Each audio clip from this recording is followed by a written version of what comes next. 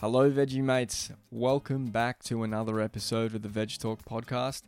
I'm your host, Matthew Davey, and this is episode number 75 with van lifer and fellow Aussie, Max Bidstrup. You'll probably know Max from YouTube. His van travels from Canada to South America with his then partner Lee have gotten plenty of attention over the past couple of years. Max is now back in Australia and in the middle of a new van build out on his dad's farm in country Victoria.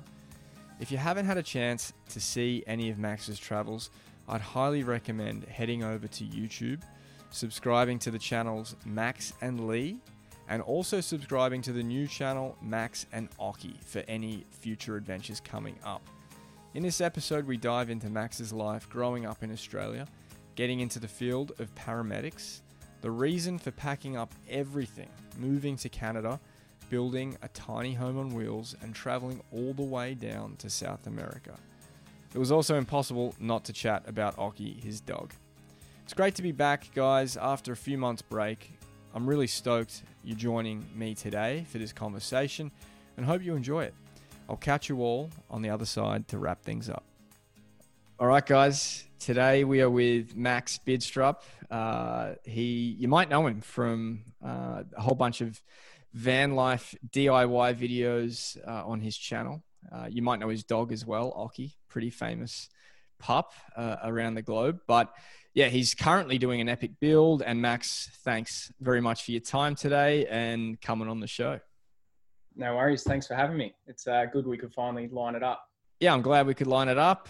It's coming towards the end of your build, so that's really exciting. But before we get into this COVID winter build that you've been doing down under, I'd love to just hear like a little bit about your life growing up, because it's been a really cool insight having the videos of the farm and like even just like the sheep, the kangaroos, the wildlife, the sounds in the morning just remind me of like country Australia, country Victoria. So it kind of takes me back home, and it's, they've been really cool to watch during COVID. So did you grow up on the farm or did you grow up somewhere else in Australia?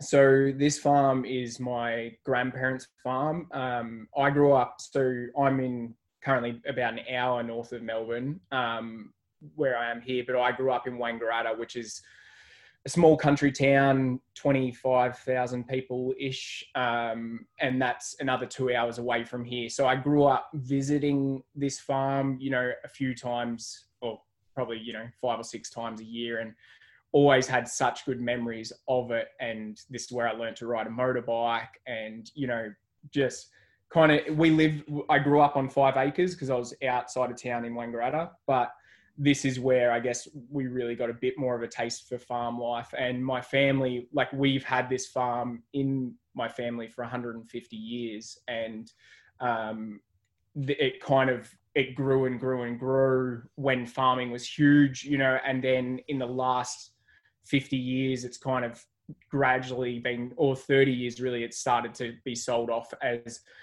that generation of farmers is kind of going, which in a way is a little sad. But my dad has built on the property here, and my uncle owns a bit of land here as well. So we're keeping some of it for sure. And as you said, those bird sounds and everything. It's funny, when I'm filming and when I'm, present in the moment, I definitely notice them.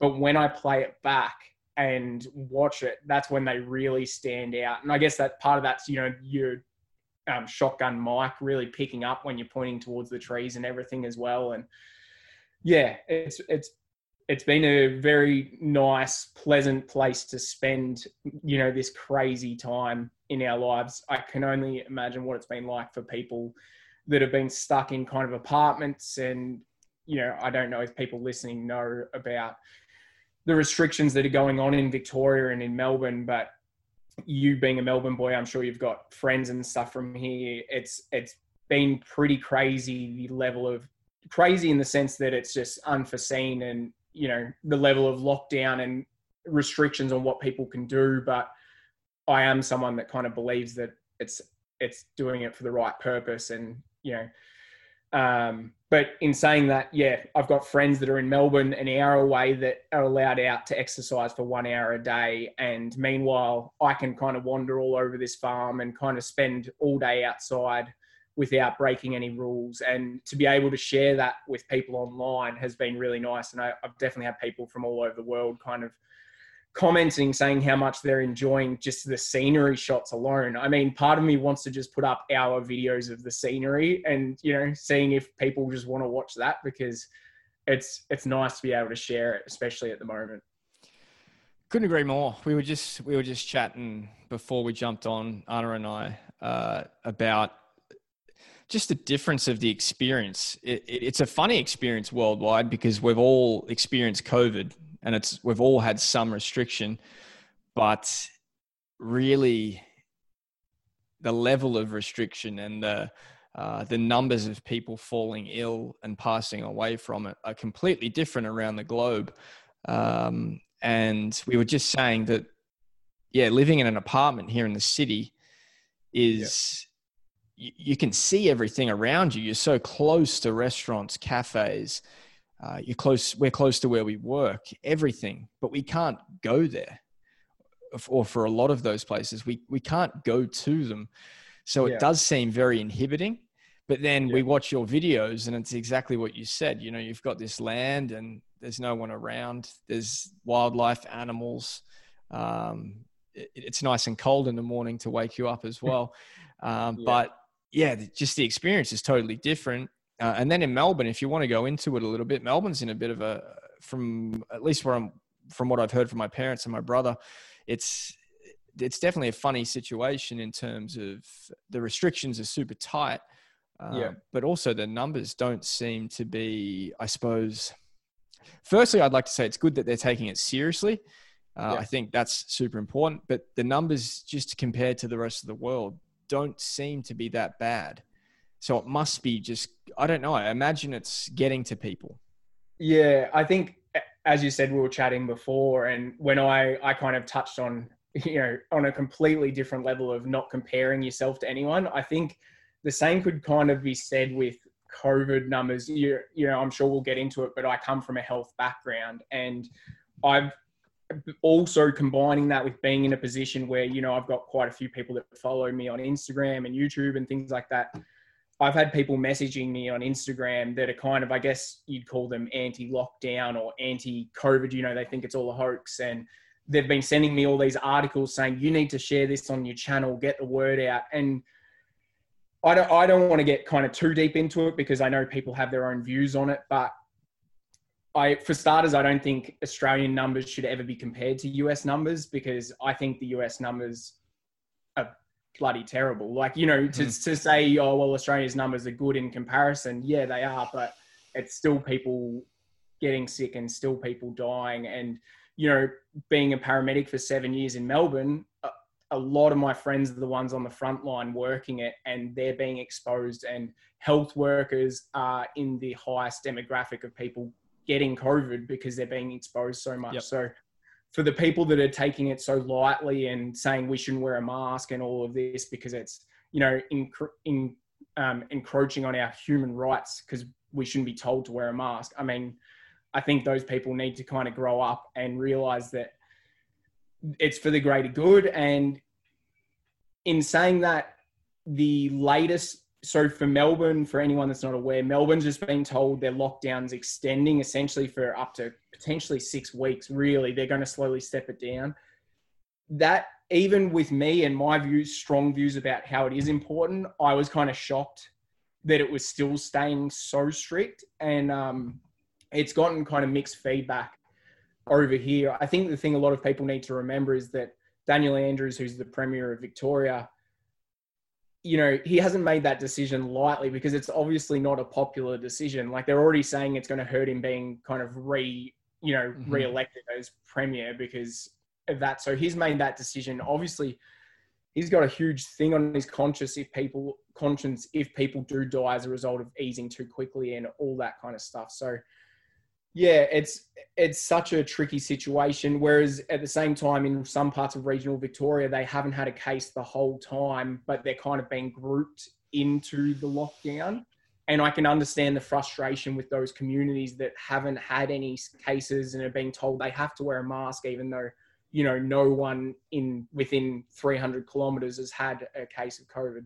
So I see arguments from both sides, but yeah, I think this is just such an unprecedented time for everyone. And going back to Australian numbers being low, I think Australia being an island and so shut off is in that kind of unique situation where I think they feel like we really can get it down to such a low level that things can go back to normal. So any increase, like it got up to 500 cases a day in Victoria when it was down at like 10, that is a huge increase for them. And I think they really want to get on top of it. They're looking at the long run, hoping it can go closer back to normal. It's a great point.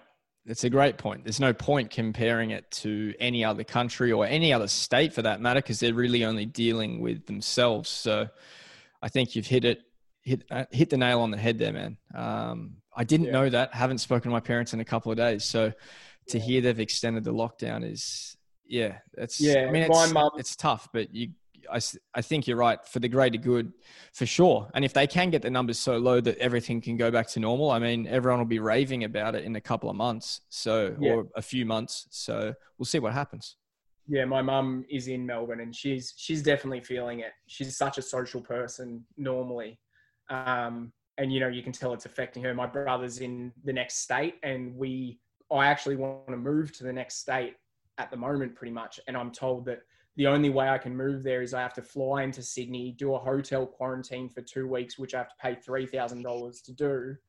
And then I would have to get a train back to the border to get my van, get my sister to drive the van across, drive back up. And then the problem is, which I'm sure we'll get to later, but Occy, my dog, is only able to fly into Melbourne. So then to get Occy, I would have to kind of do all the logistics of that as well. So yeah, headaches. My brother's about to have a baby in a few weeks, and you know, our whole family obviously wants to be there, and at the moment none of us can because we're all in a different state. And I feel like that story is just one of a billion around the world right now. So I guess everyone's just got to kind of find the best ways to deal with it.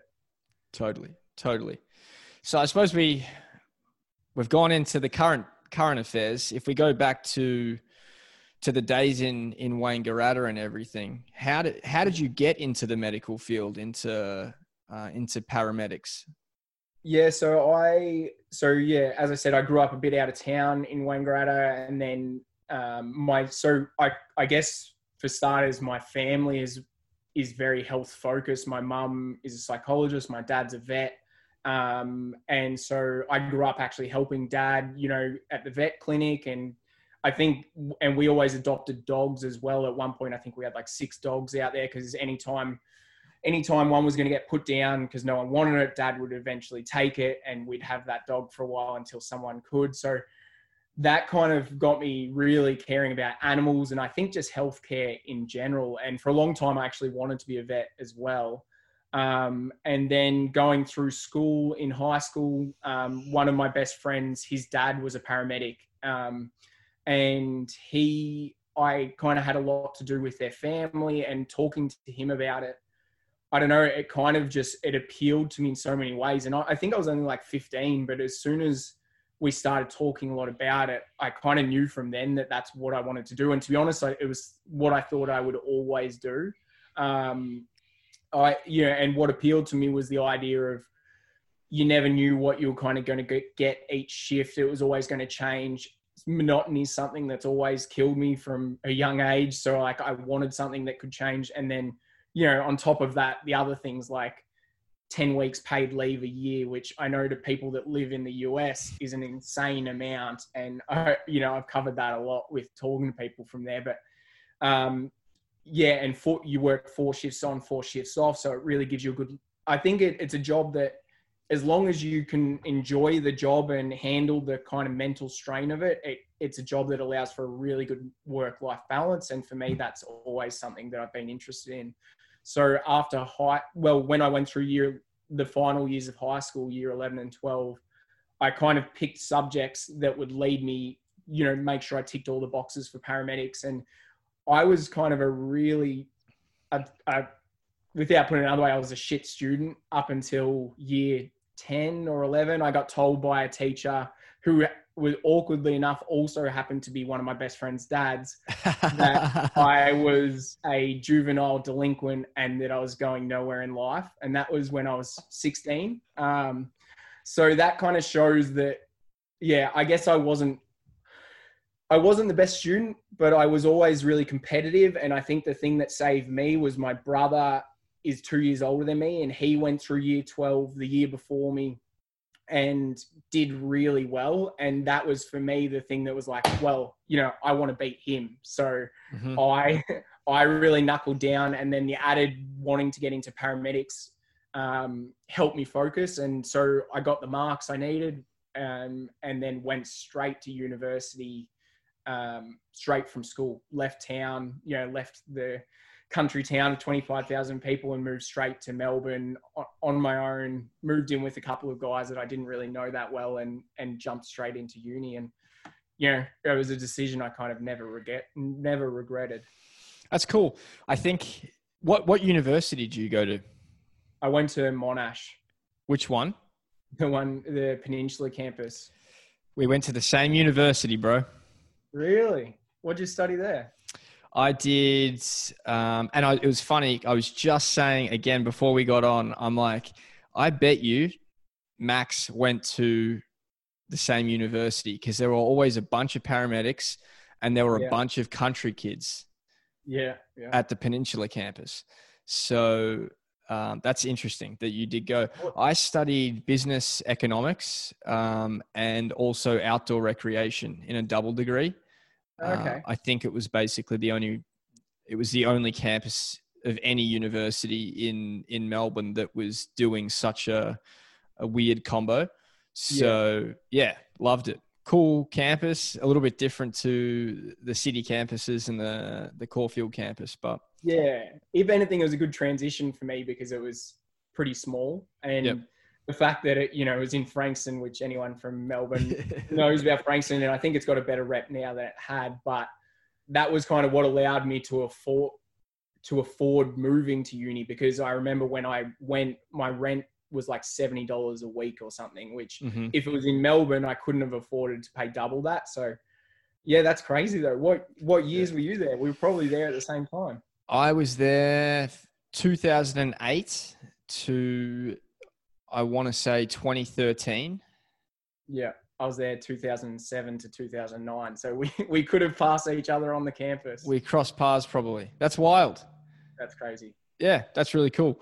But yeah, there was that moment I was like, I wonder, a lot of country kids at that campus for sure. I think it's, as you said, it's probably a good transitional campus for kids coming from towns that just aren't, you know, as huge as a major city.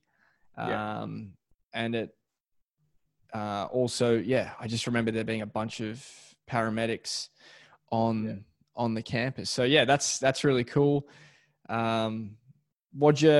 What'd you do there? Because I've always been fascinated by people that live in regional Victoria. Their university experience must be so different to the majority of city kids that go to university. Because my experience, and what I always tell people overseas where I've traveled to, is, well, it's not strange for us to live at home the whole time we're at university. I worked 2 jobs the whole time I was at university, and that just wasn't weird. But people in America or the UK, they're like, oh no, we leave home, you know, large student loans, and we kind of like live in dorms, and it just seems like a massive party. But my experience was way different to that. So what was it like actually leaving home and, you know, renting a place when you're 18 and living with your mates? Yeah, you're right in that I remember there was definitely times I was jealous of people that could live at home still. And, you know, if anything, I think that you might have been in the minority of people that worked while they lived at home, while they studied. Like, so many people I knew in my course that were living with their mum and dad still didn't even work. And for me, I was working 2 jobs to be able to afford being down there. I'd only just turned 18. I'd only just gotten my license. I didn't have a car actually for the first year, which public transport down there is not great either. No. And yeah, I guess it made me grow up really quickly. I think the combination probably of that and being a paramedic, you know, doing the paramedic stuff all made me grow up really quickly to the point that by the time I finished university and started full-time as a paramedic, I just turned 21 and I was going to these big car accidents and, you know, doing all these big jobs. And I think a lot of people that met me thought I was a bit older than I was. Whereas I had friends that had kind of just hadn't even, you know, gone to uni yet. They'd just been getting drunk since the end of high school and hadn't really changed. So it just really broadened this gap between us. But in regards to my time at uni, I loved it. I mean, I wish first year in hindsight that I didn't realize when I went there that there was like an on-res, like you could live on campus. Yeah. So instead I moved in with a couple of my brother's friends, which, you know, turned out to be not that great a kind of living environment for the first year. They weren't studying paramedics. They were doing other stuff. But within the first 2 weeks of paramedics, I made friends with 3 guys in the course that have been my best friends ever since. You know, it's now 11 years later, which is kind of crazy to think about, but or more than that, 12 years later, but I literally just had a Zoom catch up with them on Saturday night. 2 of them have kids now. They're all married, but we've still kept really close, and they're the people that I'm probably closest to. So they made my uni experience really good, as well as the fact that I think a lot of people go to university and they're not sure what they're studying is what they want to do. So they don't commit to it that much, and, you know, they might kind of enjoy the process less because of it. But I was so sure that paramedics was what I wanted to do, that I loved all the aspects of coursework, except, you know, obviously like the extra readings and that. No one ever does those. Right. But, I was talking to a friend saying this year must be the first year people have actually done pre-readings in university ever. But it also, moving down there, gave me the chance to start surfing because I'd grown up 3 hours inland. I'd always, I don't know why, I'd just always had this like absolute love and fascination with the beach and the ocean. And literally it would be 1 or 2 times a year we'd go on a family trip down to, you know, St Kilda Beach or something, or it must have been other beaches because I remember there being waves, and my brother and I would just run into this like big shore breaker surf and get pummeled and just keep doing it for hours, and we'd go back wrecked. And so when I got down to Frankston, down to the peninsula there, it took me kind of a year to work on my mates to say, because none of them at the time surfed, but a couple of them had in the past. And I was kind of saying like, yeah, let's get into it. And then it got to the point that by 2nd and 3rd year, we were skipping classes when it was good surf. And literally, I think before our 3rd year exams, one of my friends laminated cue cards, and in the week off before exams, we were surfing when he pulled out cue cards in the waves to study. Like, you know, it always seemed like the surf was the best just before exams, so we couldn't not surf. That's hilarious. That is dedication. I should, so one of my mates at university, he was also a big surfer. Sounds a lot like you guys. I think he would skip lectures if the surf was good, skip any class if the surf was good. It's funny I'll tell him about the cue cards. That's gold. That's legit. Your friends actually laminated cue cards. Yeah. Legit. Oh, that's hilarious. That is hilarious. But yeah, I'm not a big surfer. As when you just mentioned St Kilda Beach, I'm from Beaumaris, so south of St Kilda. But just growing up with no waves and no friends that, I won't say no friends, but not a lot of friends that surf. I just never got into it. My family don't surf really. So, but I love the ocean. Like when you were saying about like just running into the ocean and just like letting the waves kind of take you, like that to me is just so refreshing. And there's something about the ocean that's definitely, I don't know, regenerating. I love getting in there at any opportunity I can. But I just haven't got on a board. I get bagged about it all the time, being an Aussie that can't surf. So yeah. But then you'd be embarrassed to try and learn over there because they all expect you to be really good. probably, and they do surf out here on the coasts. So, and I mean, they take it to a whole new level. The water's freezing here. It's not quite like the Iceland surfers that go out in the Arctic, but there's guys at work that like going to the coast and surfing out there. From what I've seen, we go out to the coast all the time. It looks a bit messy, and it's not, I suppose, the waves aren't as picturesque as what you might imagine at an Australian beach, but it's a bit darker water. They still get it done. It's impressive. Yeah, I surfed a couple of spots in Oregon on the way down when we drove down. And one of the main things I remember is there being those signs on the beach being careful of what do they call them? Sneaker waves or... Yeah. Yep. And I remember getting to one spot and the waves actually did look really nice and there was just no one out. And I was kind of a bit surprised. And when I went to go out, this guy said, he was kind of telling me about these waves because I said I saw the sign and I didn't really know what it meant. And he said they're really common at this beach or whatever. So I don't know. I still went out and surfed and had a good time, but it was in the back of my mind that these crazy mini tsunamis are going to come through. You figure when you're on the board, you might be in the best position, but you never know, I guess. I suppose if you're out there, it probably is the best place to be. It's more...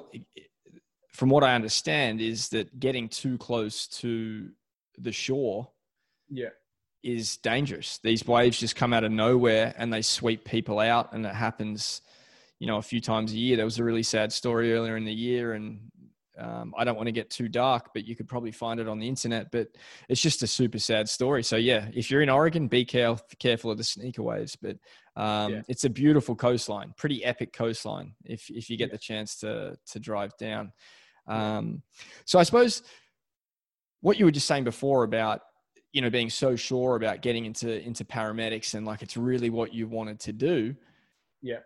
And, at the time we're currently talking to, it seems like you've been on the road for years. So at what point did you actually get into the field after university, or was there, something that got you away from paramedics for a while and you started kind of, traveling around the globe, really?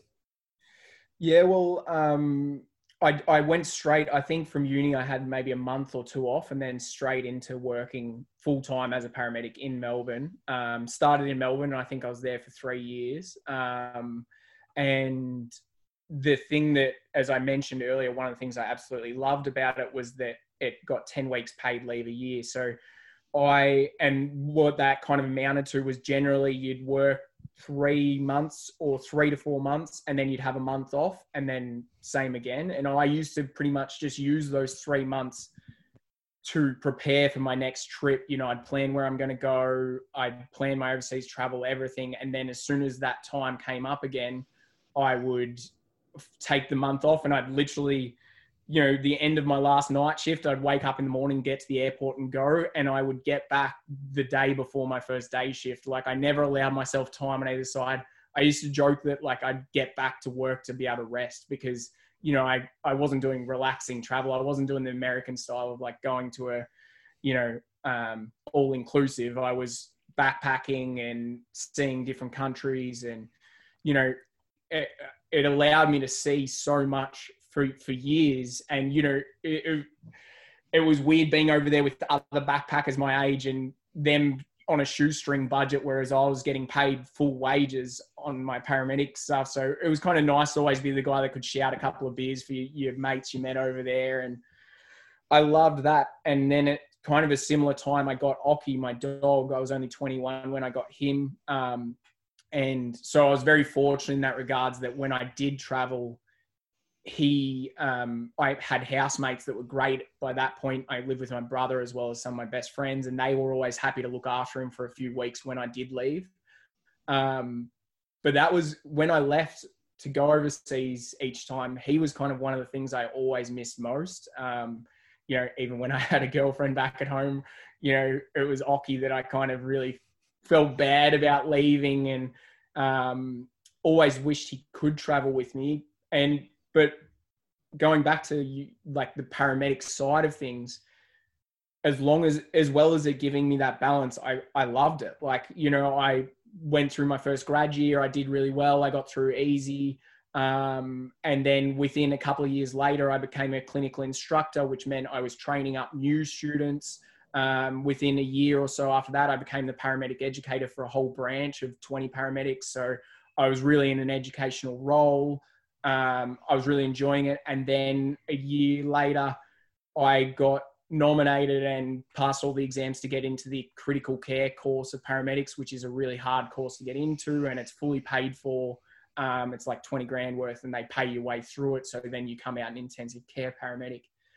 So I was really I guess I was really on the up, in work, and I was enjoying it. And I think because I kept progressing, it was staying really interesting and everything. And then the same time I was studying the intensive care course, during all this time, I initially had a station wagon that I put a mattress in, and that would be like, I'd go stay down at the beach overnight on my days off because I was in Melbourne. And I wanted to be able to surf in the morning. So I'd drive down an hour and stay there. And then I progressed, I bought a van, and that was 2011, I think. And that van, I did I put marine carpet on the walls, built a bed base, put a little fridge in it, and started doing like multi-day trips in that one, but you couldn't stand up in it. And then the no stand up thing is what we've got right now. It's it hurts. It's a game changer once it's okay for multi-day trips, but if you want to live in it, I couldn't do it with not being able to stand up. Yeah. But so then I was kind of had these two pathways going. One, my work pathway was going really well, but then my life balance outside of that, I was really enjoying. And it was in 2016, at the start of 2016, no, the end of 2015, I had a really close paramedic friend who was younger than me, a couple of years younger than me. And we were close, and she died. She had a drug overdose, and it turns out she'd been taking work drugs, and I didn't know, and I'd worked with her a lot, and it kind of blew my world apart. I think I in some ways I felt this like responsibility that I didn't recognize anything. And, you'd think in some ways that would make you, I think it could send people two ways. It could make you a lot more careful about things and everything, or it could make you more reckless. And for me, it made me more reckless. I kind of, I was never crazy, but I started, experimenting, I guess, a bit more with like party drugs and stuff. I never took any work ones or anything, but I guess I lost a little bit of focus with work, and I just wanted to travel. And then I did that was just like a month or two. I had this like crazy time, and then I got back on track and things were good again. And that was the time I met Lee. Like pretty much then Lee, she was on a working holiday visa. So she's Canadian. She's from just north of Toronto, and she was on a year visa. She'd been in Melbourne for 3 months, and I met Lee then, and we started dating and found we had really similar interests. And with that, we'd started doing kind of few day trips in the van. We did this big trip and went shark cage diving with great whites in South Australia, and kind of like lived in the van for 4 or 5 days at a time. And I remember on our first bigger trip in that, we had Occy with us as well. And we were just like, this kind of shows that you need so little. And I think with, I know I kind of just threw in there that other stuff that happened with my friend, but it's important to, I think, the story of how my mindset changed with, I was so focused on work up until before my friend passed away. And then once it happened, I think even though paramedics had already kind of reinforced it to me, having someone so close taken away from me so quickly just reinforced me that life is so short, and anything can happen at any time. And so when Lee's visa was getting close to expiring, I was kind of just, Australia is really tough to stay in once your visa runs out. And I kind of just said to her, look, I wanted, there's something that I've wanted to do for a long time. It's this crazy idea. And if you're up for it, I'll literally quit my job. I'll leave paramedics. I'll sell my house that I had, everything. And so I told her about my plan. I wanted to build out a van into a full camper van, which at the time there wasn't like nearly as much stuff online about that. Like it's not like, you know, we were the first people to do it, but there was a lot less information out there. And I said I wanted to build out this van in Canada at her place and then drive it down to Panama. And she was up for it. So, you know, then it all kind of happened really quickly. We started making plans for I kind of said straight away, well, I really want to do it, but I'm not leaving Occy. Like I know this is going to be a year or 2 year kind of thing, and I want Occy to come with me. So yeah, we figured it out, and Occy flew over with me. And by November 2016, we were in Canada and starting looking for vans over there. Wow, yeah, that was a whirlwind piece that you just went through for sure. It's I think what you kind of just went over, it definitely just sounds like you had, being a paramedic, I'm assuming that in some ways you were desensitized to what goes on. The amount of times that you would be entering horrible situations, there must be a point where, you know, it really is just getting the job done. Like there's important, quick work that needs to be done surgically at the scene. And yeah, it must be desensitizing to some point, but then it's different when you have someone so close to you pass away suddenly, because there's nothing like it's like, it's really getting at your own feelings and your own experience. And it's just totally different. But to come out of it, the other side with what you just went through is pretty special, to kind of dump everything and head over to Canada. That's, man, that's wild. That's a wild experience. That's cool. Yeah. It's, as I said, it was kind of, I guess, a big factor in that making me take that plunge. And I think that's what stops a lot of people in their normal life, is they're so comfortable in their job and they're so comfortable in their life that they don't want to take the risk and do it. And for me, for paramedics, another thing was like, I was like less than a year off long service leave. I'd accrued like 500 hours of sick leave. I had all this stuff that I would have been giving up, and I had people telling me that, as well as, you know, my career was kind of going really well. And I think a lot of people at that point go, yeah, you're right, I shouldn't take this risk or anything. And I don't know if I would have, if it hadn't have been for those past events, but, you know, I don't regret a thing.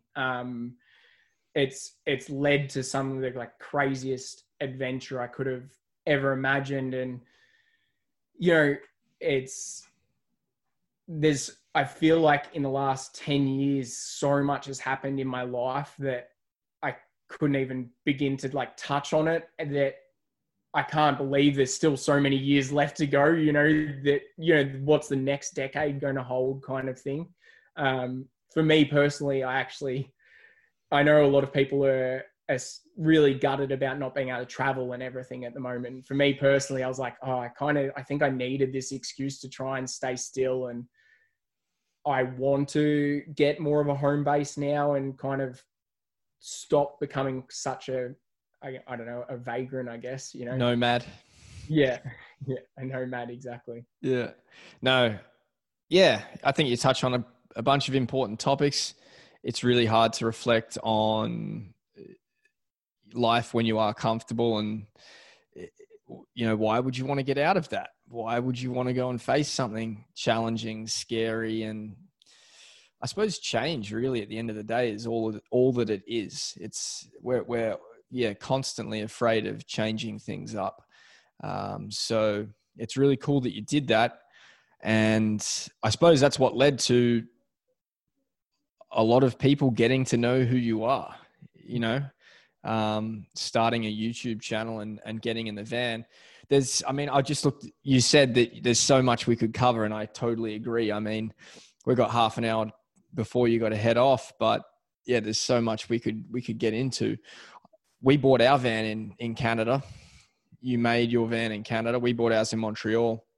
And I remember you guys talking about, because we used you as a resource when we were looking to get into van life. So we had some trouble getting our van back into America because we had to import it, and there was some funky stuff there. But you guys also spoke about some funky stuff in Ontario with licensing and, all that kind of stuff. So I think I'll push that to the side and get people to go and check out maybe some of your guys' early videos, because I'm sure there were some headaches in the whole creation process and registering process. But what was your plan once everything was done and dusted with the van? Was it still the Panama trip? You wanted to get down there and travel through the States and into South America? Yeah, for me, definitely it was Panama, and Lee liked the idea of it. We didn't even look as far as South America at that point, but during the build process, Central America, yeah. Sorry, I said South America, definitely Central America. No, yeah. But during the build process, we just had as you'd know, being in the States, Mexico has such a bad rap in the States and in Canada, and all that people hear from those places is the negative stories that happen. And, I always describe it like, imagine hearing about a mass shooting or an incident like that in Chicago, and then me saying, well, the whole of the States is super dangerous. That's what it's like with Mexico. There's definitely some like more risky places in Mexico, but the whole country gets this like wash as being super dangerous. And because of that, when we were building the van, Lee had a lot of pressure from family, friends, as well as her family saying, I don't think you should go to Mexico. I think it's too dangerous, in the van. Why don't, Canada and the US are so big. Why don't you just, because our plan initially with leaving was like, let's travel for a year. We think that's how much we can kind of afford before our money runs out. And then we'll just figure it out after that. Like that, we had no plan beyond that. We didn't want to work for that year. We just wanted to travel and really experience it. And so by the time we left Lee's place in September, the idea was that we weren't going to Mexico anymore. We weren't going south of the US. We were just going to travel Canada and the US and see how it went. And I kind of always had in the back of my mind, like, maybe we could just slowly edge down and see what happens. And then, of course, once we got on the road, especially because we initially drove all the way across Canada, which was awesome. I was really blown away by even just northwestern Ontario. I'd never heard anything about it. And it was because it was the start of fall or autumn, the colors there. People drive up from the States to see that. And so we just had this kind of amazing start. And then when we started going south through the US, it was getting cold because I think we left Vancouver Island once we had ice on the inside of our windscreen, and I was surfing there and I couldn't feel my hands. I was really embarrassed. I had to get Lee to take my surf booties off because I literally couldn't move my hands to do it. And this like local guy from Vancouver Island was calling me a pussy and all this stuff. And I was like, man, I'm just not used to it. And I was the only one out there that didn't have gloves on because I just wasn't equipped. And anyway, when we were going south through the States, we just met person after person that was like, dude, you have to go to Baja. Baja, Mexico is like the best place in the world for vans. And so slowly over time, Lee was kind of coming around to the fact. And then we met another couple who were in a converted school bus, and they said, we'll convoy with you. Pat and Kat, we ended up traveling with them for 2 months. Nice. They were from Montreal actually, but they kind of gave us, I think, the confidence. We were all shitting ourselves when we crossed the border. Like, we had in our heads we were going to get shot at as soon as we crossed the border. I went to get some spare parts.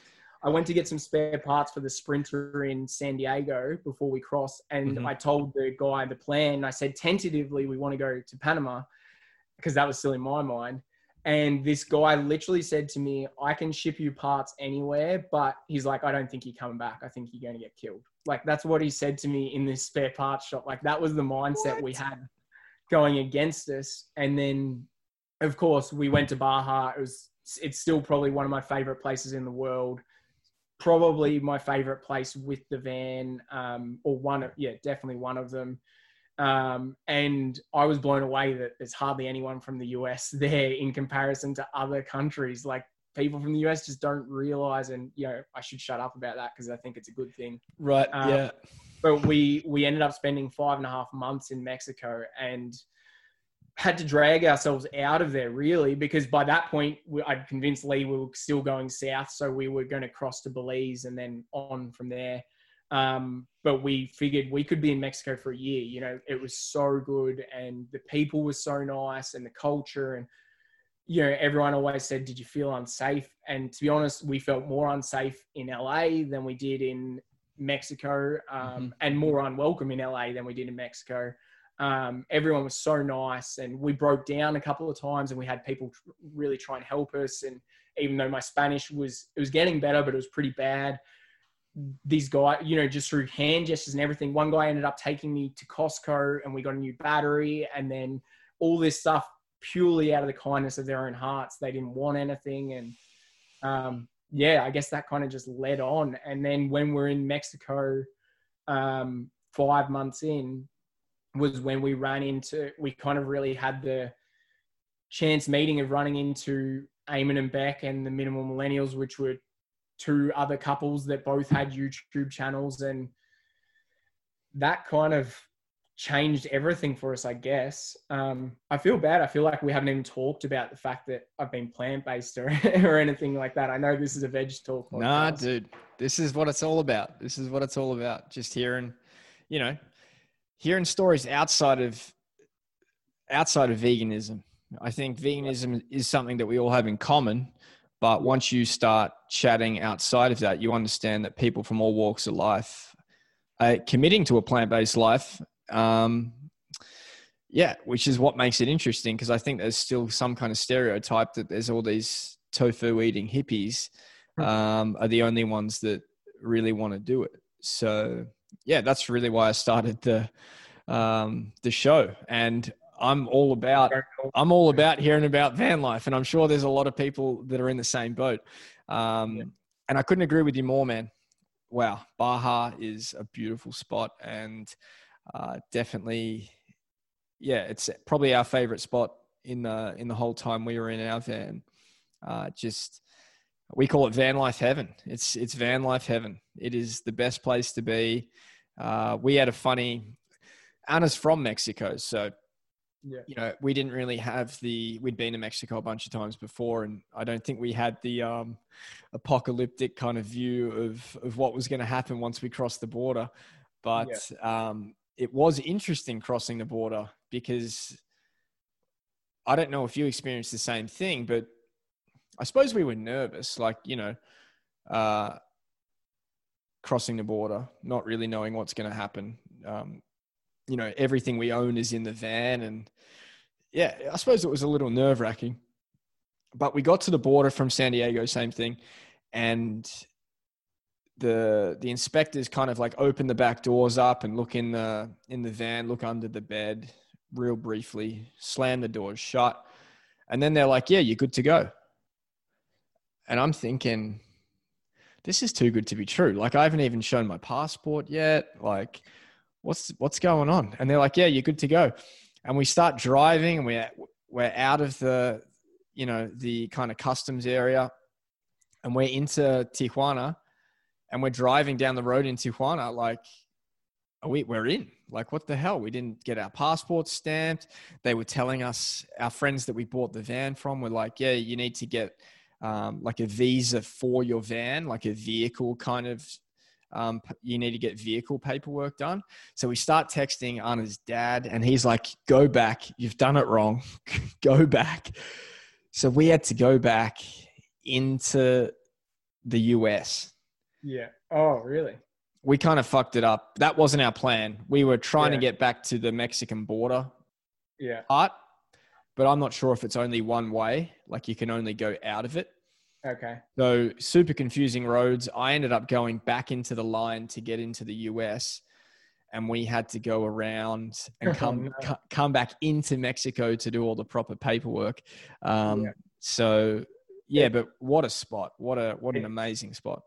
It's super common, the amount of people that I've heard that did that. And I think the only reason we didn't was because the friends we're convoying with, she'd done all this research and she spoke Spanish and kind of made sure that we did it right. But like Eamon and Bec actually did the same thing. Like a lot of people did. I think now they've actually put a second building. You can get it down. I forget the name of the big city, the further down the line for people essentially that do it, because Ensenada. Yeah, in Ensenada. Yeah. Like I heard of a guy getting all the way to La Paz at the base of Baja. And then he had a course. He was in a course on mainland Mexico, and he went to ship his van, and they're like, well, where's your permit? And so he had to fly from La Paz to Tijuana, get his permit, then fly back to be able to go. So definitely suckers a lot of people in, for sure. There's some wild stories. And once we got to La Paz, we were like, we're so glad we turned around, because, you know, although turning back 20, 30 minutes was annoying at the time. Yeah. God, it was so worth it when we got to La Paz, because that would have been a real headache. But yeah, so meeting Eamon and Bec, I mean, they're obviously also massive on YouTube, also doing a van build at the same time. You guys have been trading some jabs back and forth in the videos, which has been kind of funny to watch. But yeah, what they pushed you to go into YouTube, and then, you know, what was it like then navigating kind of like a really fast rise of audience and did you how did it change your travels, I suppose, and navigating your relationship with like an audience? So I think when we met them, we were 6 months into the trip, and we were kind of getting to this point. It was just, I guess it was a little bit serendipitous in that we were really getting to this stage where, even though we were loving Mexico, we were feeling a little bit listless. And I think Lee especially, because it's funny, like you talk to anyone that loves surfing, and surfing in a way is what can be your job when you're doing nothing else. Like if you are staying on a deserted beach and you surf once a day, you feel like you've achieved something, it's kind of hard to explain for people that don't surf. But I could never get bored if I was surfing every day, essentially. But Lee didn't surf, or she did a little bit, but didn't have that drive. And we got to this point, 6 months in, where we were feeling a little bit directionless. We weren't sure what we were doing. And then just so happened that we were in this car park in this town. I'm trying to think of the name of it. We're in Oaxaca in Mexico. Mm-hmm. And we saw another van there, and we're like, oh, it had the Chihuahua plates on. And we're like, oh, we know that's Eamon and Bec. We'd followed them online. They actually started their van conversion after we did, only an hour apart. But because they did their van conversion so quick, that first one they did in a month, which I still don't even know how it's possible. Like I talked to Eamon about it now, and he's like, I don't even know how I did it. So we had been kind of following them. We'd almost crossed paths a couple of times. And then, we saw their van, and they weren't at it in this place in Mexico. So we went to the beach, came back, we were about to leave, and we hadn't seen them. And we're like, okay, it wasn't meant to be, kind of thing. I think we were like, debating whether to leave a note on their windshield or something. And just when we were like, no, we didn't see it, it wasn't meant to be, we were about to drive off, they came up behind us and were like, hey. And then, so we started talking and decided pretty much straight away, let's hang out for a few days.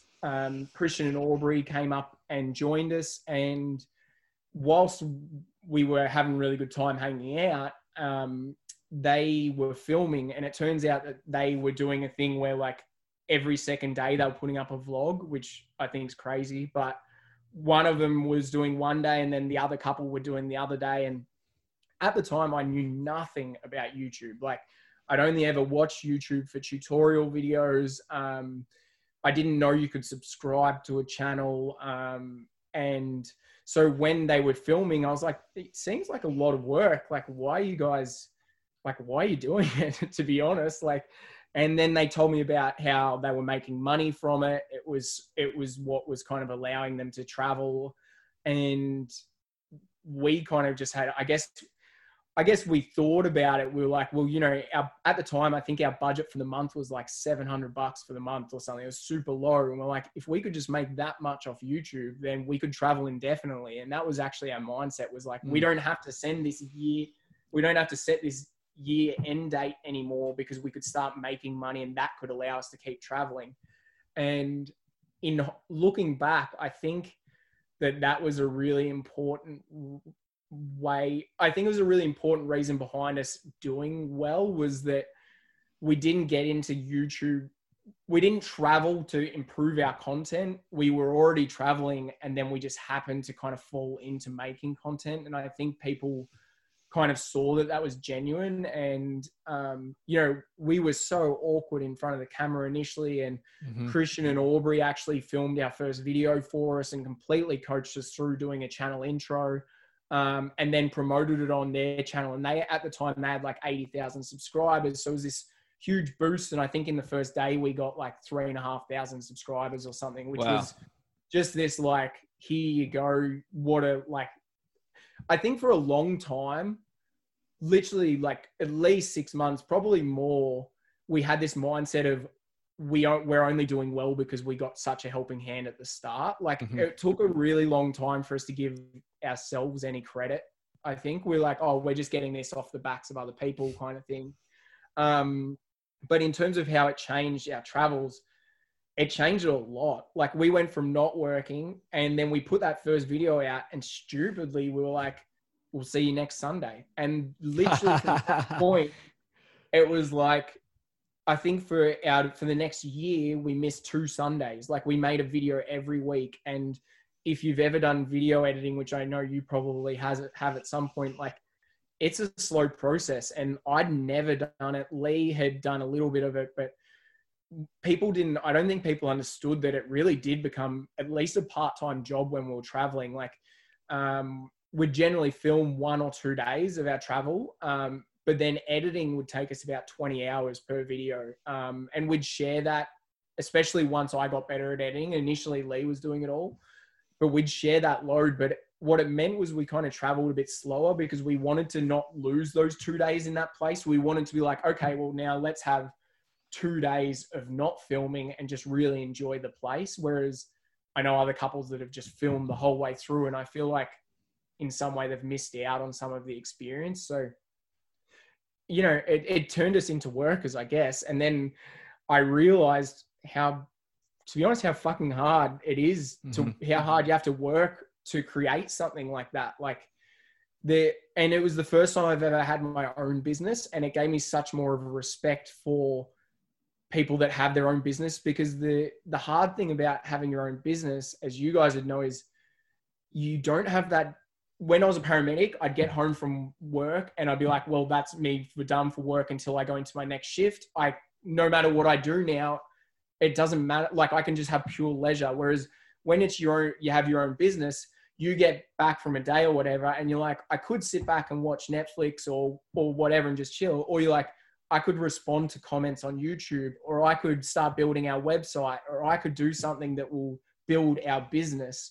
And, that was it took us a while to really like set some boundaries. And you said what it was like with being in a relationship. I think we started to set boundaries because we were realizing we'd gone into this kind of like work partnership in the way of doing videos. And, you know, we still had good times together and still really like enjoyed it. But at the same time, we were wary that we needed to have some time where we weren't just talking about work together and we weren't completely involved in it, and set some like almost like having a date night, but like doing when you're on a holiday, when you're on I wouldn't call it a holiday, but when you're traveling.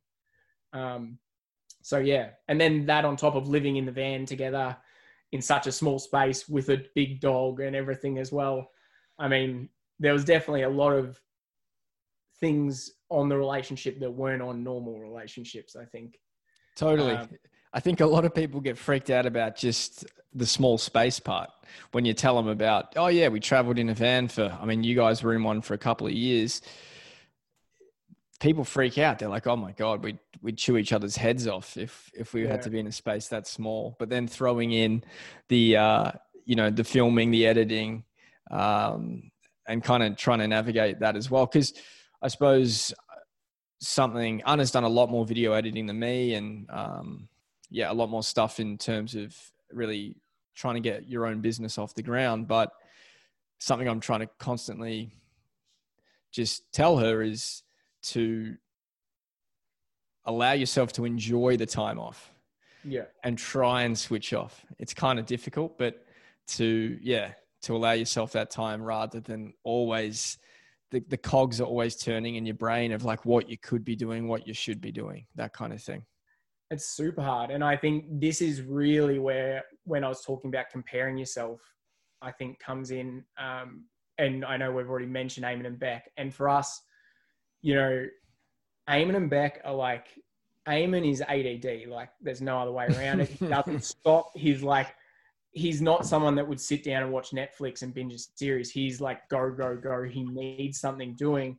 And where they've been so successful is he's driven that into building a business around his tea company first and then their YouTube. And, it's really hard not to compare to people like that like when I just want to take a few days off and then, or I miss a week with a video, and then I see not only have they put out a video, they've made an ebook. And, and because of all that stuff, and because I know them behind the scenes, I know how well they're doing with that kind of stuff as well. Like how huge a difference it's making for their life and their income and everything. That YouTube can be a really bad place if you get in the mindset of comparing, because when you're doing well, it's great. You think it's awesome, but the problem is you'll always compare to someone that's doing better.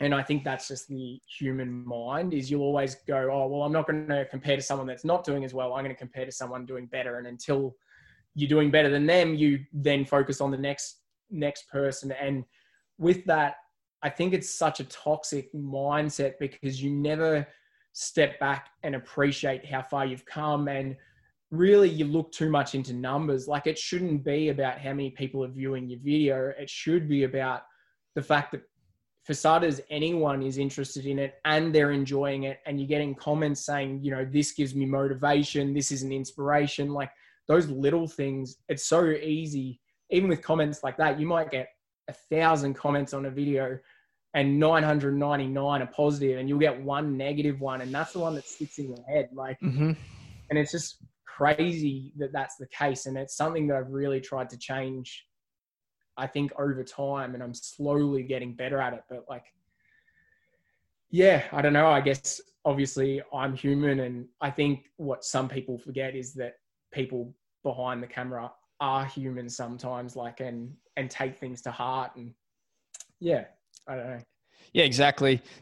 Yeah, it's something that anyone that we meet that really does have a life online, whether it be a recipe developing blog, whether it's a van life YouTube channel, a podcast, everyone kind of speaks about that area the same. It's, it's really easy to get dragged down by the comments, and it's horrible and annoying and frustrating that people seem to just feel unstoppable behind a keyboard. When it really, I suppose they're not thinking about the effects of what it has on the human being behind the work. So it's a tough one to balance. So when I know earlier you spoke about like your dad being a vet, taking in dogs, looking after dogs that no one else wanted to look after.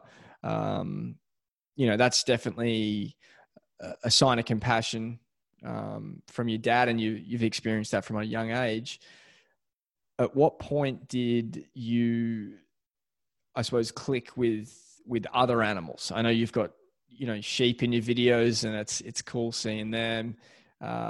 Kangaroos in your videos as well, just like Australian wildlife. But yeah, was there a point where it was, where you remember kind of like drawing a line in the sand, or was it like a longer drawn out journey?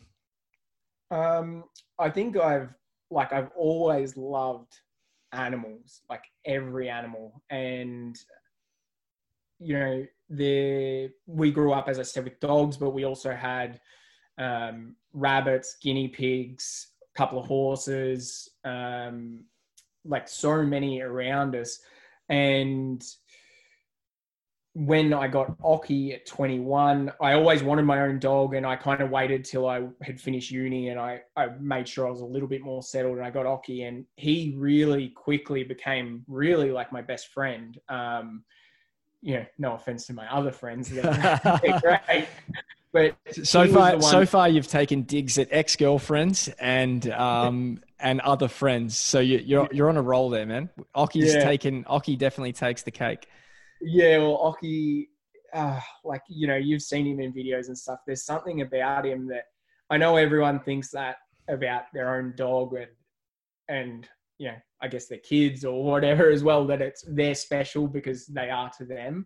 And maybe that's true for Occy, but I don't know, he's just been such a good dog from day one. And always, like literally the day I got him, I took him to the beach and he was trying to go in the waves. And I was like, this dog, he was 8 weeks old. I'm like, this is definitely my dog. And then from 3 months old, he was sitting on the beach while I surfed, and always did from then on. Like he would just stay on the beach. He'd watch me surf the whole time. Then I'd come back in, and, I guess we just formed this relationship that like a lot of people have with their dogs, and, the cliche, it's man's best friend. And with that relationship, it started me, I guess it took me a long time. Like it took me years, but it started me going, well, why do I have this relationship with my dog? And I love every other animal, but I'm like, I'm okay to eat cows or eat pigs or whatever.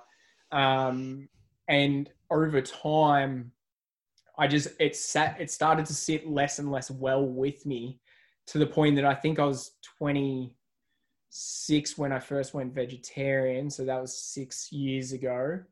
And kind of, it wasn't the strictest at the time, but I really pushed a lot of meat out of my diet. And then after meeting Lee, she kind of started coming across to it. And then when we moved into the van in 2017, I kind of said, I don't like, I'd been doing a lot of research about veganism and stuff. And I was kind of just like, I want to try not eating. I think being in the van is the perfect environment, where we were on such a budget at the time that we weren't going to be eating out much. We weren't going to be having friends over to entertain for dinner and everything. We were really just eating whatever we literally put in the fridge. So I said, this is the best chance, if we want to give it a go, to try going fully plant-based and see how it makes us feel and see whether it's sustainable. And, at first I'll admit it was a bit harder because we were shit cooks. Like we were so basic in what we could make. I know a lot of people think that you kind of lose access to a lot of tasty foods when you're plant-based. And, if you'd asked me in the first couple of weeks, I probably almost would have agreed. But in saying that, we were eating really healthy, like whole foods. And we felt awesome, to be honest. I think within 2 weeks, Lee noticed a change more than me, because I'd been vegetarian up until that point. So it wasn't as big a change, but she'd been actually working at a steakhouse before leaving. So she'd been fully kind of, I think she had the mindset of, all right, we're trying this once we go. So until then, I'm just going to eat whatever. And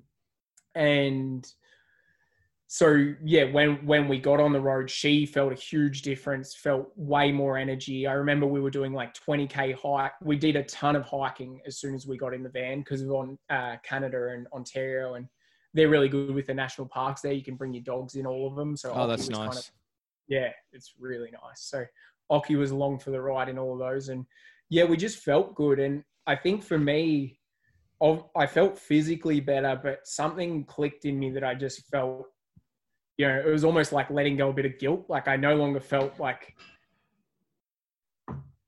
I don't know how to explain it, that I think I always knew in some part of me that I felt that eating animals was wrong, but it was just such the norm. And I mean, it's crazy. That was only 3 years ago, but it's crazy. Even in 3 years, the amount of change and publicity and everything there's been around plant-based and veganism. And I know not all of it's good.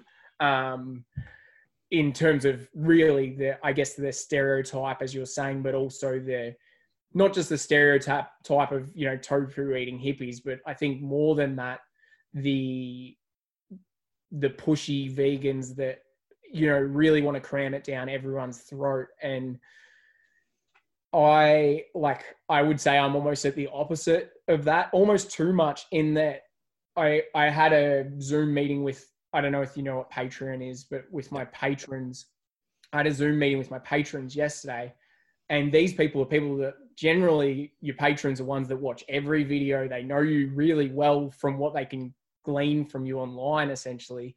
And one of them asked whether I was vegan. And, you know, I have been for 3 years. And that shows, I guess, maybe I don't even talk about it enough. But I really think that I really am of the mindset that if you're too pushy about something, you push people away from it. And that's the same way I often say, like the vegans that you know, throw blood on people and all that kind of stuff. That's the same as the people that are religious and trying to cram religion down people's throats. It's like the least successful tactic you can do. And I'd rather lead a bit more by example and say, look, you know, just like we would show often what we were cooking in the van, and it was always plant-based, and we would often, like, I guess, show it in just how much energy we had, and, you know, we're pretty fit and stuff like that. And I think that's a far better way of encouraging others, I guess, to do the same. But yeah, throughout the trip, going from country to country, it was funny. You really learned which countries are like vegan friendly and which aren't. I was going to say, there must have been some challenges. Like, we found Mexico really quite easy because, I mean, you get a kilo of tortillas for like 18 pesos, which was super easy because then you could always just make, you know, mushroom tacos or beans, rice, whatever, just really simple foods. And we had a spice rack in the van, so we were always ready to you know, throw in some flavor and make it like really tasty. But were there some countries that kind of made it difficult? Yeah, definitely. But I think you just hit the nail on the head with one of the things, is that being in a van as opposed to, say, like backpacking, gives you such an advantage for being able to combat those places that don't have any vegan food, because as long as you keep a stockpile in your van and you have your own ability to cook and everything like that, then you're kind of a little bit prepared. And, you know, I remember we went through this, as you said, Mexico was pretty good. The US was obviously like really good in some places. Portland included. I remember going through there and there being a ton. That's why we're back here, or a huge reason why we're back here. Yeah. Yeah. But then like Guatemala, I remember like we went like literally days, we were going through our pantry, just like going through everything in there, because you could not get a single thing that didn't have cheese in it, that didn't have the concept was just not there. And in Guatemala, it wasn't until we got to Antigua, which is, you know, really common tourist destination, that all of a sudden there was tons of vegan places, because that's what tourists want. But yeah, so it was hard. And like, I'm not going to lie, sometimes we were just like, screw it. Like we're just going to have something with cheese in it or butter in the pastry or whatever. Because at some point it does get to like, well, are we going to malnourish ourselves because we can't get access to anything, or are we just going to, this is what's available here? So wherever we could, we kind of, generally made the choice to be plant-based, but occasionally it just wasn't an option. But other countries, some really surprised me. Like you just go through pockets of like this, all of a sudden running into like vegan restaurants and everything. I remember probably the biggest surprise I had was like in Peru. Once we got to South America in Peru, we were in the middle of nowhere. Like Peru is bloody massive, and there is so much that I think normal tourism you never see because there's so little in between the big places. There's just like emptiness and beautiful landscapes, but tiny villages, no towns, no bigger towns. And we went through one of these tiny little, like a one road town. And there was this plant-based, like vegan restaurant there that was so good. And it was literally, it would see no one go through there. Like it must only be locals that eat there, really. So like little things like that were always a really nice surprise. It did. I think one of the hardest things with traveling, and Lee felt this especially, is that you don't want to, because food is part of the culture. Like, different countries' food can, especially in some countries, is their culture. And so you don't want to feel like you're missing out on the culture because you won't eat a certain thing. And I think Lee really grappled with that more than I did. And she always came back to she's actually still never been to Europe and really wants to go, but she's always like, well, if I go to Italy, I'm going to have pizza kind of thing, And yep.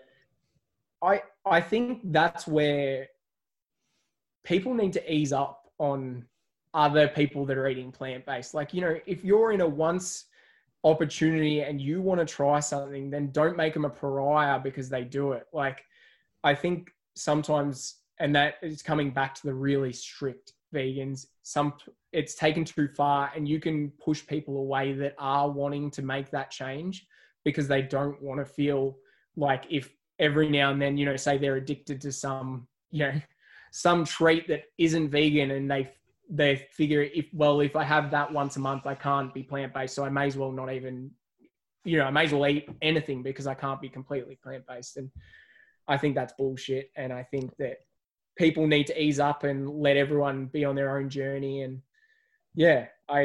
I'm just really like glad that it is getting more and more popular and there's more and more information out there. And I think we're going in the right direction. I just think it's going to be a slow journey to get there.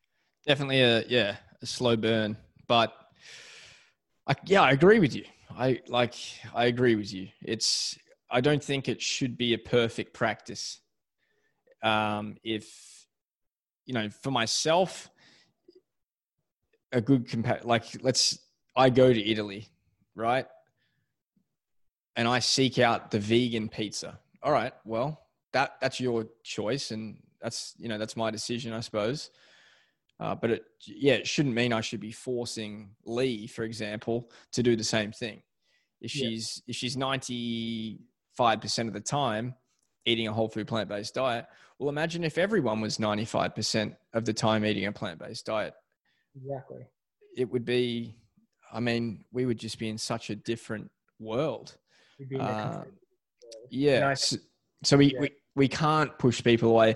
And I see, we all do. We see the backlash of like some celebrity saying like, I'm not vegan anymore. It's like, who cares? It's one person, and they said they ate, fish. Like, the backlash is what makes veganism look unappealing.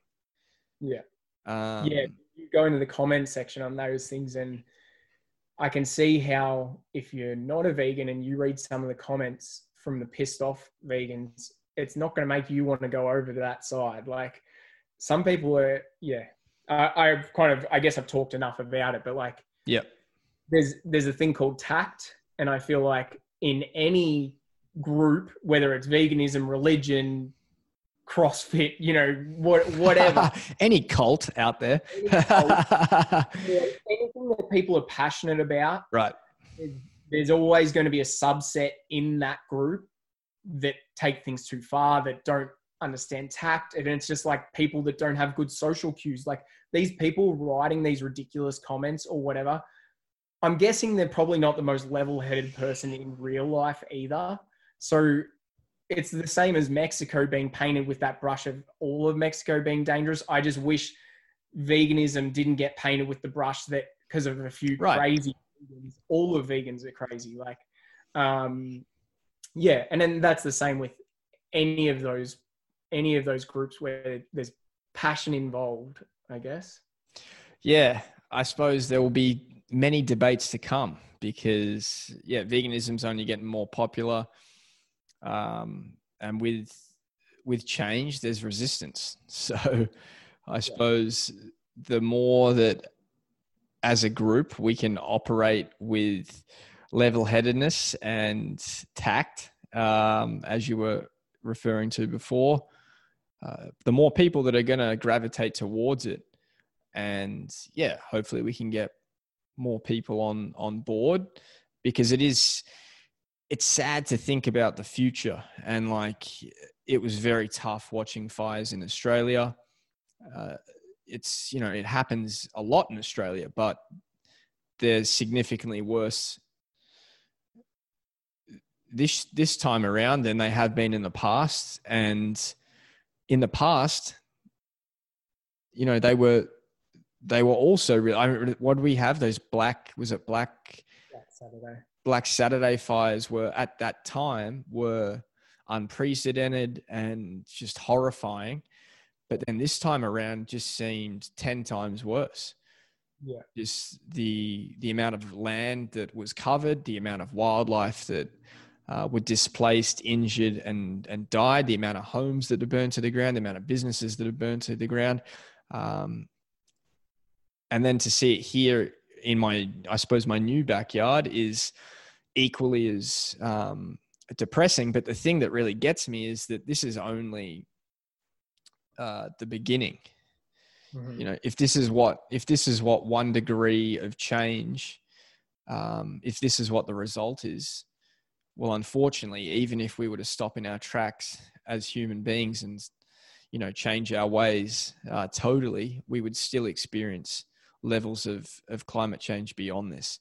So I do hope that we can kind of, help each other to get into a position where we're helping each other make change rather than fighting against each other, because some people are finding it more difficult. We're all under different circumstances, so there's no reason why, we should be thinking that people can easily switch out different parts of their lives for new ones. So I think you really, it's good that you're level-headed, man. I don't think that, I don't think you should say that you're doing too little.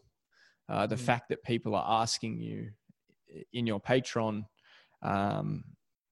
calls is, I think that's a sign that, you're doing enough. People are listening. People are looking at the small cues, whether it's, I noticed that you had a Sea Shepherd cup, pouring coffee into a Sea Shepherd cup the other day, on one of your videos. So all those little things make a huge difference.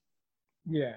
But I think it's also important to know that, you don't have to be, I hate the term, but you don't have to be like an influencer or someone with this huge following to influence people around you. Like the amount of people I know that have gone plant-based because someone they know did and they saw the changes. And I think that's where a lot of the change is going to happen, is like even a lot of my family, my brother's now completely vegan.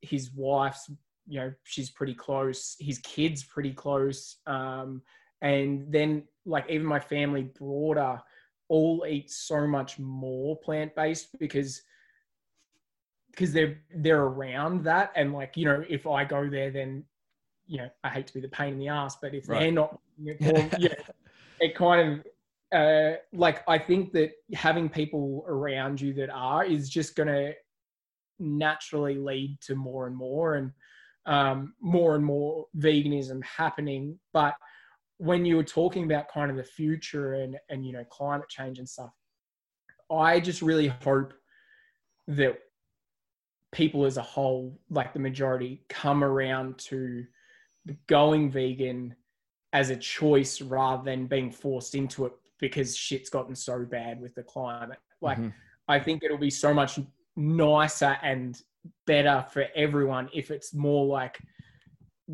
over time with education and all of that. And I actually think it's going to be a generational thing. I think, like, you're going to look at, and I know that's looking really long term, especially with how quick climate change and stuff seems to be happening. But I think each generation, you're going to see a much higher percentage of people that are plant-based and things like that. Just like how you're seeing homophobia and racism slowly become, you know, less and less. I think that's going to be the same with eating meat. And,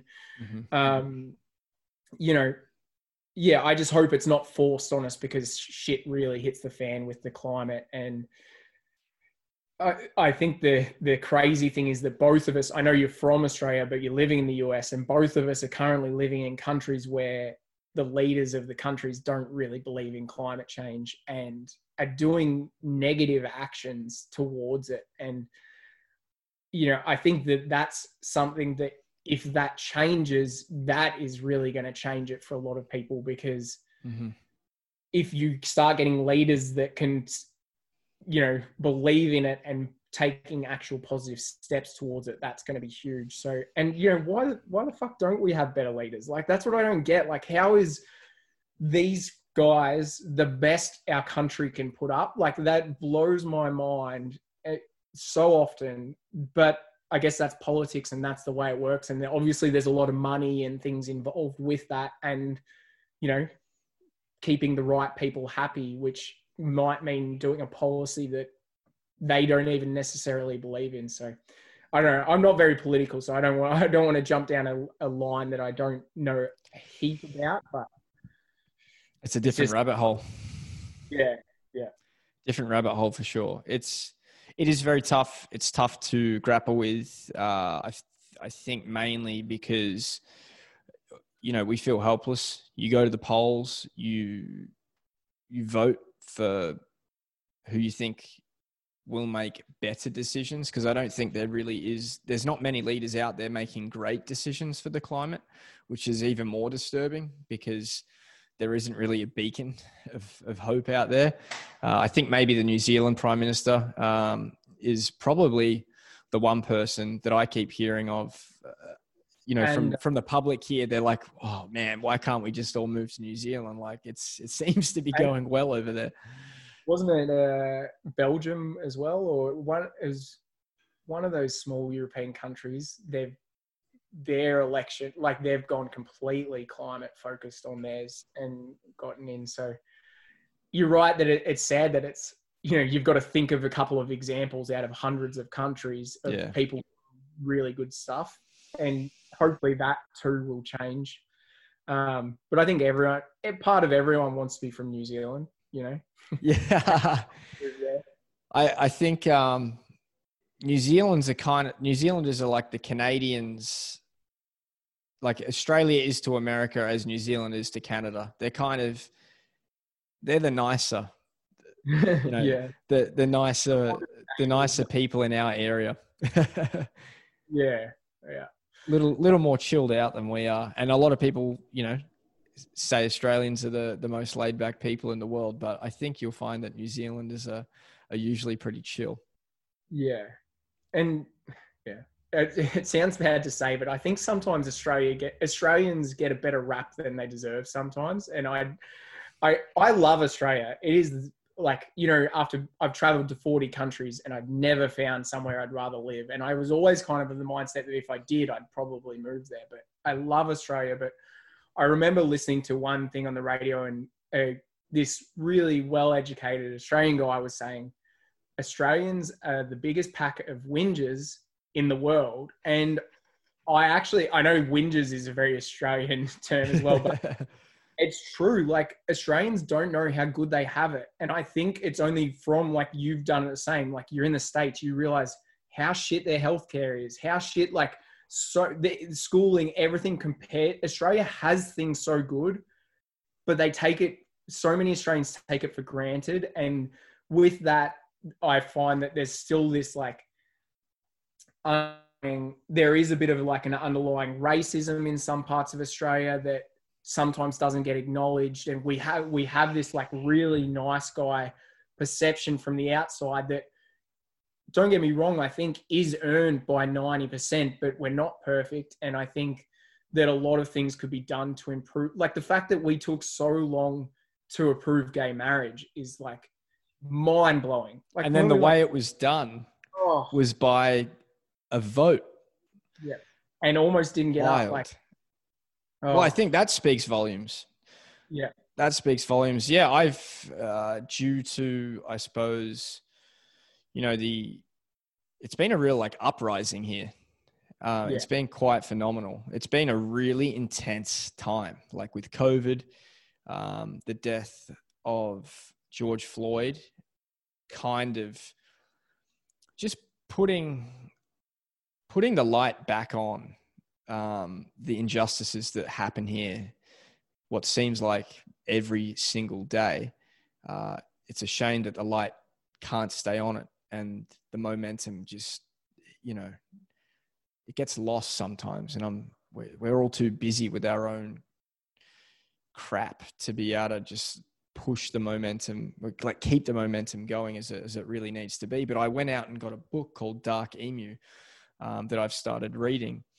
And it's really just to learn more about my own, like Australia. And I think people perceive Aboriginals as being these unsophisticated people. And when the British people got to the shores of Australia, that they just, I don't know, help civilize the place. Yeah. But it's totally untrue. Yeah. And it's baffling to me that those types of thoughts are still ingrained in, you know, like our parents' generation, their parents' generation. And just things have happened so slowly. So yeah, we're definitely not exempt. And I'm glad this is now a global, an awakening, I suppose, to the injustices that happen, because it's super sad. And yeah, I hope we can all educate ourselves more and speak up more for people, animals alike that are suffering. Because it needs to happen. And I always recommend the movie Rabbit Proof Fence to people that haven't seen it, especially Americans. If they don't know much about Australian history, I always think that's a really good one to point people in the direction of.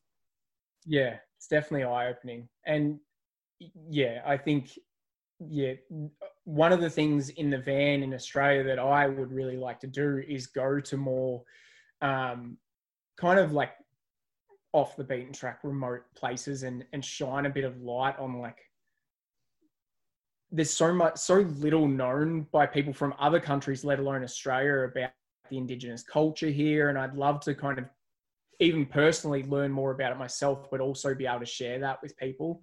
And I do feel like I'm generally a pretty positive person, and I am about a lot of things. Even when you're talking about the way the world's going, like, I still have this like background positivity that things are going to get better. Like, you know, whether it's rational or not, like, I feel like I have faith.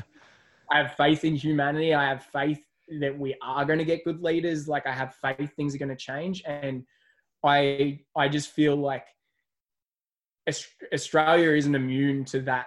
You know, it needs to change as well. And it's an amazing place, but yeah, there's a lot more acknowledgement of kind of the Aboriginal culture, and even just all the immigration that happens here and the way we treat some immigrants and stuff. It would be nice if that could change. There's work to be done globally. There's work to be done. No one's exempt. And I think it feels different. It feels like there will be change. It feels like I'll feed off your positivity because I feel like we can get there as well. I think we can. Yeah. I don't really want to, drown in the negativity of what is going on right now, but Occy. So we were chatting about him before, and he's obviously massive part of your life, but you don't have him right now, do you? No. Well, the good thing about Occy is 90% of the story about Occy is a really positive one. He's or 99%. He, as I said, I've had him since he was 8 weeks. He's now 9, and he's been my kind of like adventure buddy and everything the whole way through. And then to the point that, we've been to 16 countries together now. Amazing. Yeah, he's one of the most well-traveled dogs out there. And so essentially when Lee and I did break up in December, that was obviously a really tough time in general. And, a few things had kind of been leading up to it, but it's still, like I think is so often the case for anyone that gets broken up with, it still comes as a little bit of a surprise that that's kind of like a final thing. And for me, it just really hit me because I realized not only am I breaking up with Lee, but our business was all revolving around our YouTube channel, Max and Lee.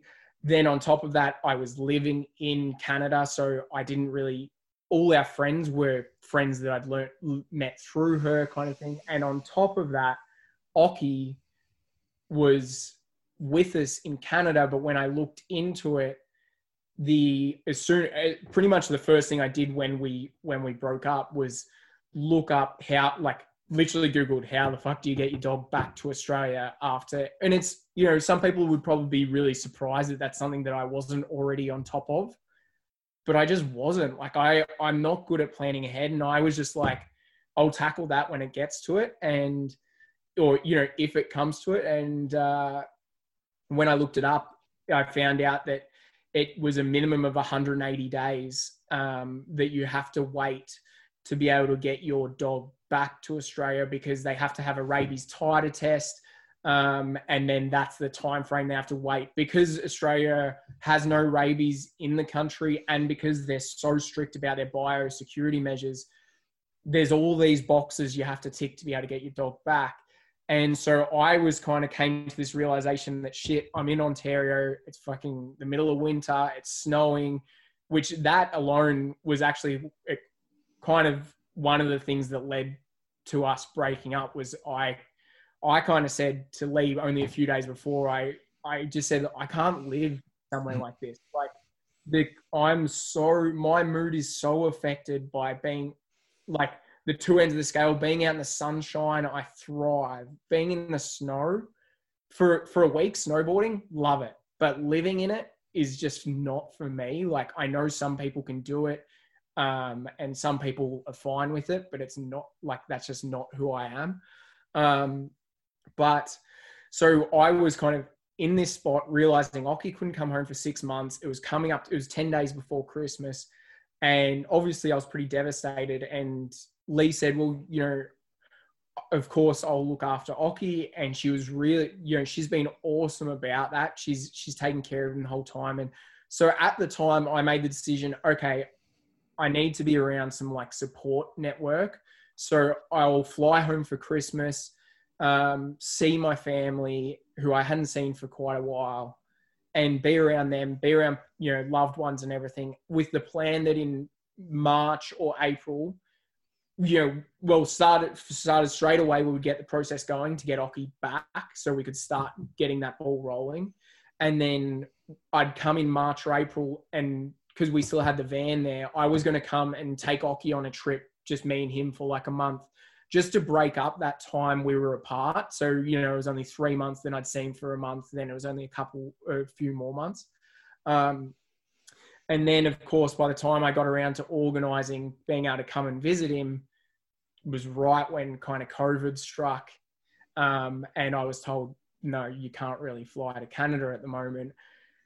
So I just thought I'd wait it out. I thought, okay, well, Occy can come back in July. So I'm just going to have to kind of deal with this until then. And then, of course, Melbourne airport's closed down. All the flights have been cancelled. So since July, we've been trying to get Occy a flight back, and they just keep getting cancelled. We finally got him one, and then got told that there's only one quarantine facility in Australia, and the dogs have to fly into Melbourne and quarantine there. And finally got a flight that looked really promising, and then got told the quarantine facility is now fully booked because they've gone to reduce numbers because of COVID. So they were at like a third capacity and they couldn't take him for another month. So that's kind of where we're at. The earliest he can come is October 13th at this point, which is going to be 10 months without him. And that's been super hard. Like I was saying to you before when I was talking to you that I was listening to your podcast you just recently put out, and you were saying how your dog Indy has been such a huge support for you guys during COVID. And, you know, everyone that has a dog knows how comforting they are. And that's why people have dogs as stress relievers. Like they literally had done studies showing that you de-stress when you pat a dog. Like, you know, there's all these like crazy things out there. And I just haven't had Occy through that time. And it's been really hard. I think I struggled with it more at the start. And then I guess it was like the stages of grief, you know, kind of thing. I got to a point of acceptance, like he's going to come, at least he's in a really good place. At least he's with Lee and he's in a really loving environment. But the longer it goes on, the more I'm just like, I just want my dog back, you know, like he's 9. I don't know how many years he's got left. I want to be able to spend that with him. So hopefully in the next month I can get him back. And I know there's a lot of people batting for him to be able to get back and be with me. And yeah, I just hope it happens sooner rather than later. And I feel like I know so many people have written off 2020 for multiple reasons. And I was really trying to be positive through 2020. And I had a pretty negative start with everything going on, but I tried to get out of that and be positive. And that's where I've done the van build. And I thought, you know, at least if I come out of this with the killer van and Occy gets back and I maybe go back to work as a paramedic, like things will really be heading in the right direction. And coming from a place where at the start of the year, it was hard to be positive, I was like, there's a lot to look forward to. So yeah, I'm now kind of I've become one of those 2020 people that's just like, well, I'll have it all lined up for 2021 and go from there, you know. Hopefully I can have all those things back by then. Yeah, it has been tough. It's hard to stay positive for sure. Yeah, I'm looking forward to seeing Occy get back, dude. What an amazing dog. He's a awesome dog. And for everyone that hasn't really got to know Max and Occy at all, definitely head to the Max and Lee YouTube channel because you've got hours of content there to kind of go through. But yeah, you could definitely lose yourself in that channel for a while. But yeah, I think there are things to be grateful for. It is tough. And the more we can remind ourselves of the small things that we're grateful for, I think the easier it gets. Yeah. We could talk vans, I'm sure, for hours and your build for hours. It's been, honestly, dude, like just as I suppose, some preemptive information. Max is not a plumber, not an electrician, not a carpenter. This van build, you need to go and check out, but it requires all of that, all those professions. And it's, dude, I was saying before, but like, it makes me so nervous every time you put a hole in the van, and then like the amount of craftsmanship and thought that has gone into each project, and the things you've had to navigate with like the Iveco roof and everything it's almost corrugated iron you're dealing with. It's an interesting shape, but yeah, you've just done an incredible job, dude. And you're getting close, I imagine. The last video we watched, the van's looking real nice. The fridge is in, the shower's in, the wood looks epic. 200 liters of water capacity. Dude, it sounds incredible. Thank you. I'm not lying when I say that literally each job I take on, at the end, I'm like, shit, that actually came out better than I thought it would. Like, I'm just waiting for me to attempt something that doesn't work out, and somehow it hasn't happened yet. I mean, a lot have definitely been like, as I say every time, way bigger jobs than I thought they'd be. I'm like, oh, I'll smash that in a day and it takes 5. But somehow they've all come together so far. I'm really happy with it. You said how much I've thought it out. If anything, I've overthought it. And in a way, I frustrate myself so much with how much of a perfectionist I can be. But I think it's going to be a really like comfortable, nice place. And I remember in my last van, Lee and I would often be like, we'd just be lying in the bed in the van and being like, looking at the ceiling and everything going, we made this, like it's that really cool feeling of this is like something you've put your heart and soul into for months and it come out the other end. And I remember when I finished that last van, it was one of like my proudest achievements, because I did have people being like, you don't have any of these skills, like as if it's going to turn out, that good. And it turned out better than I thought. And to be honest, this van shouldn't even be in the same category as that van in terms of the amount of complication that has been added for this van because of things like adding a shower cubicle, hot water, just all the drawer system, everything. I've kind of, in a way, I would almost say that I probably bit off almost more than I could chew in that it has gone so in depth.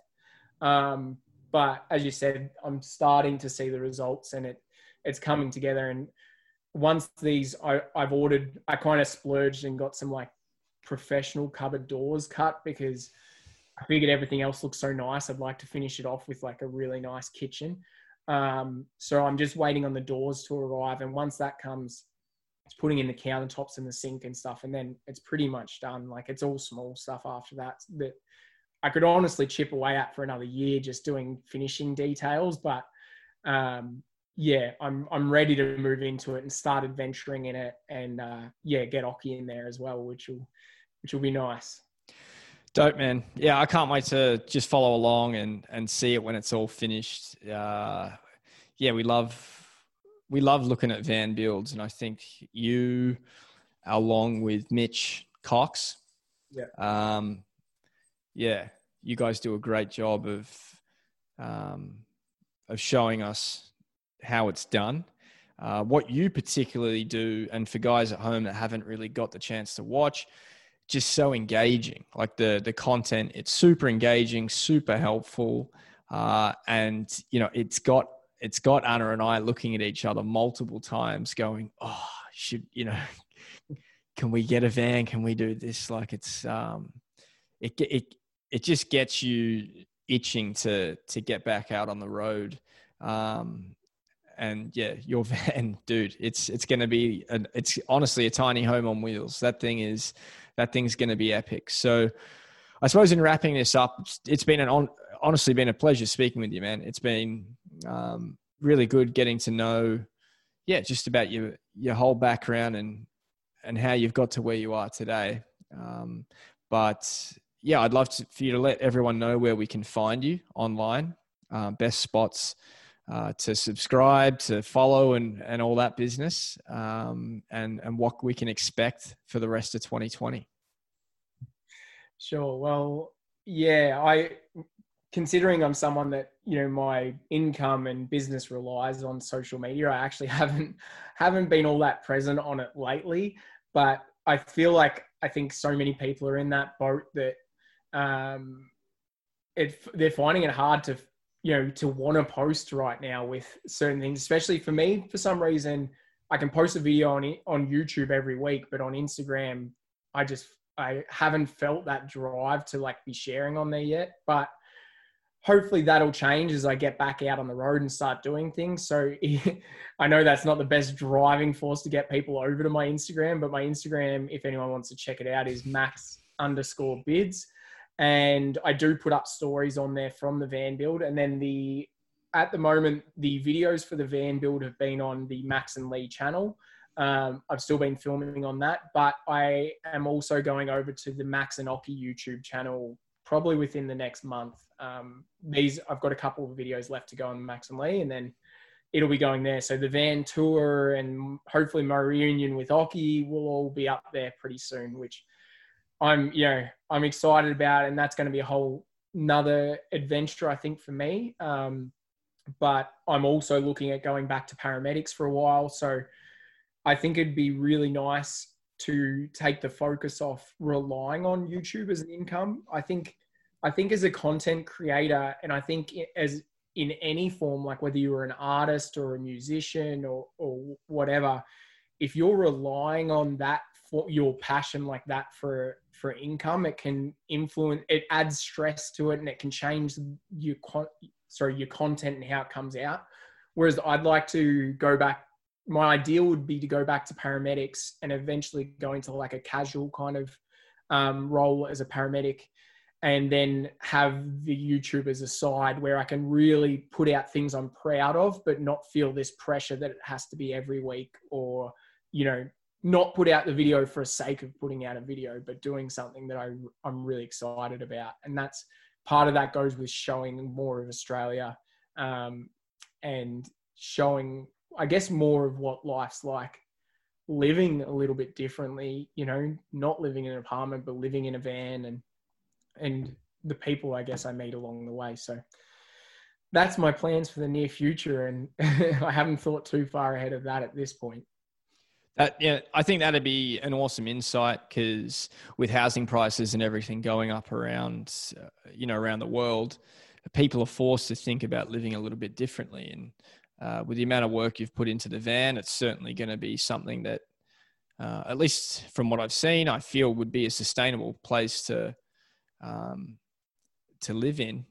Get you to the surf nice and easy, that's going to be awesome. But then who said you can't do a regular job, if you will, and live in a van as well? So giving people that kind of, I suppose, just showing people it's possible. I think that's going to be awesome. And then for me, I think looking forward to seeing a bit more of Australia through your lens. Don't go breaking any more lenses though. Yeah, that lens is still struggling along, but yeah. What was I going to say? Yeah, I guess I'll be the guinea pig for people that are wondering whether you can do a normal job and live in a van. So maybe follow along and I'll let you know how it goes. If you see I end up in a house in 6 months, it would surprise you. You never know. All right, mate. Well, appreciate your time. You've given up more than enough. And yeah, we're thankful for that. Good luck with finishing off the van. Good luck with getting Occy back. And yeah, hopefully we chat soon, dude. It's been awesome.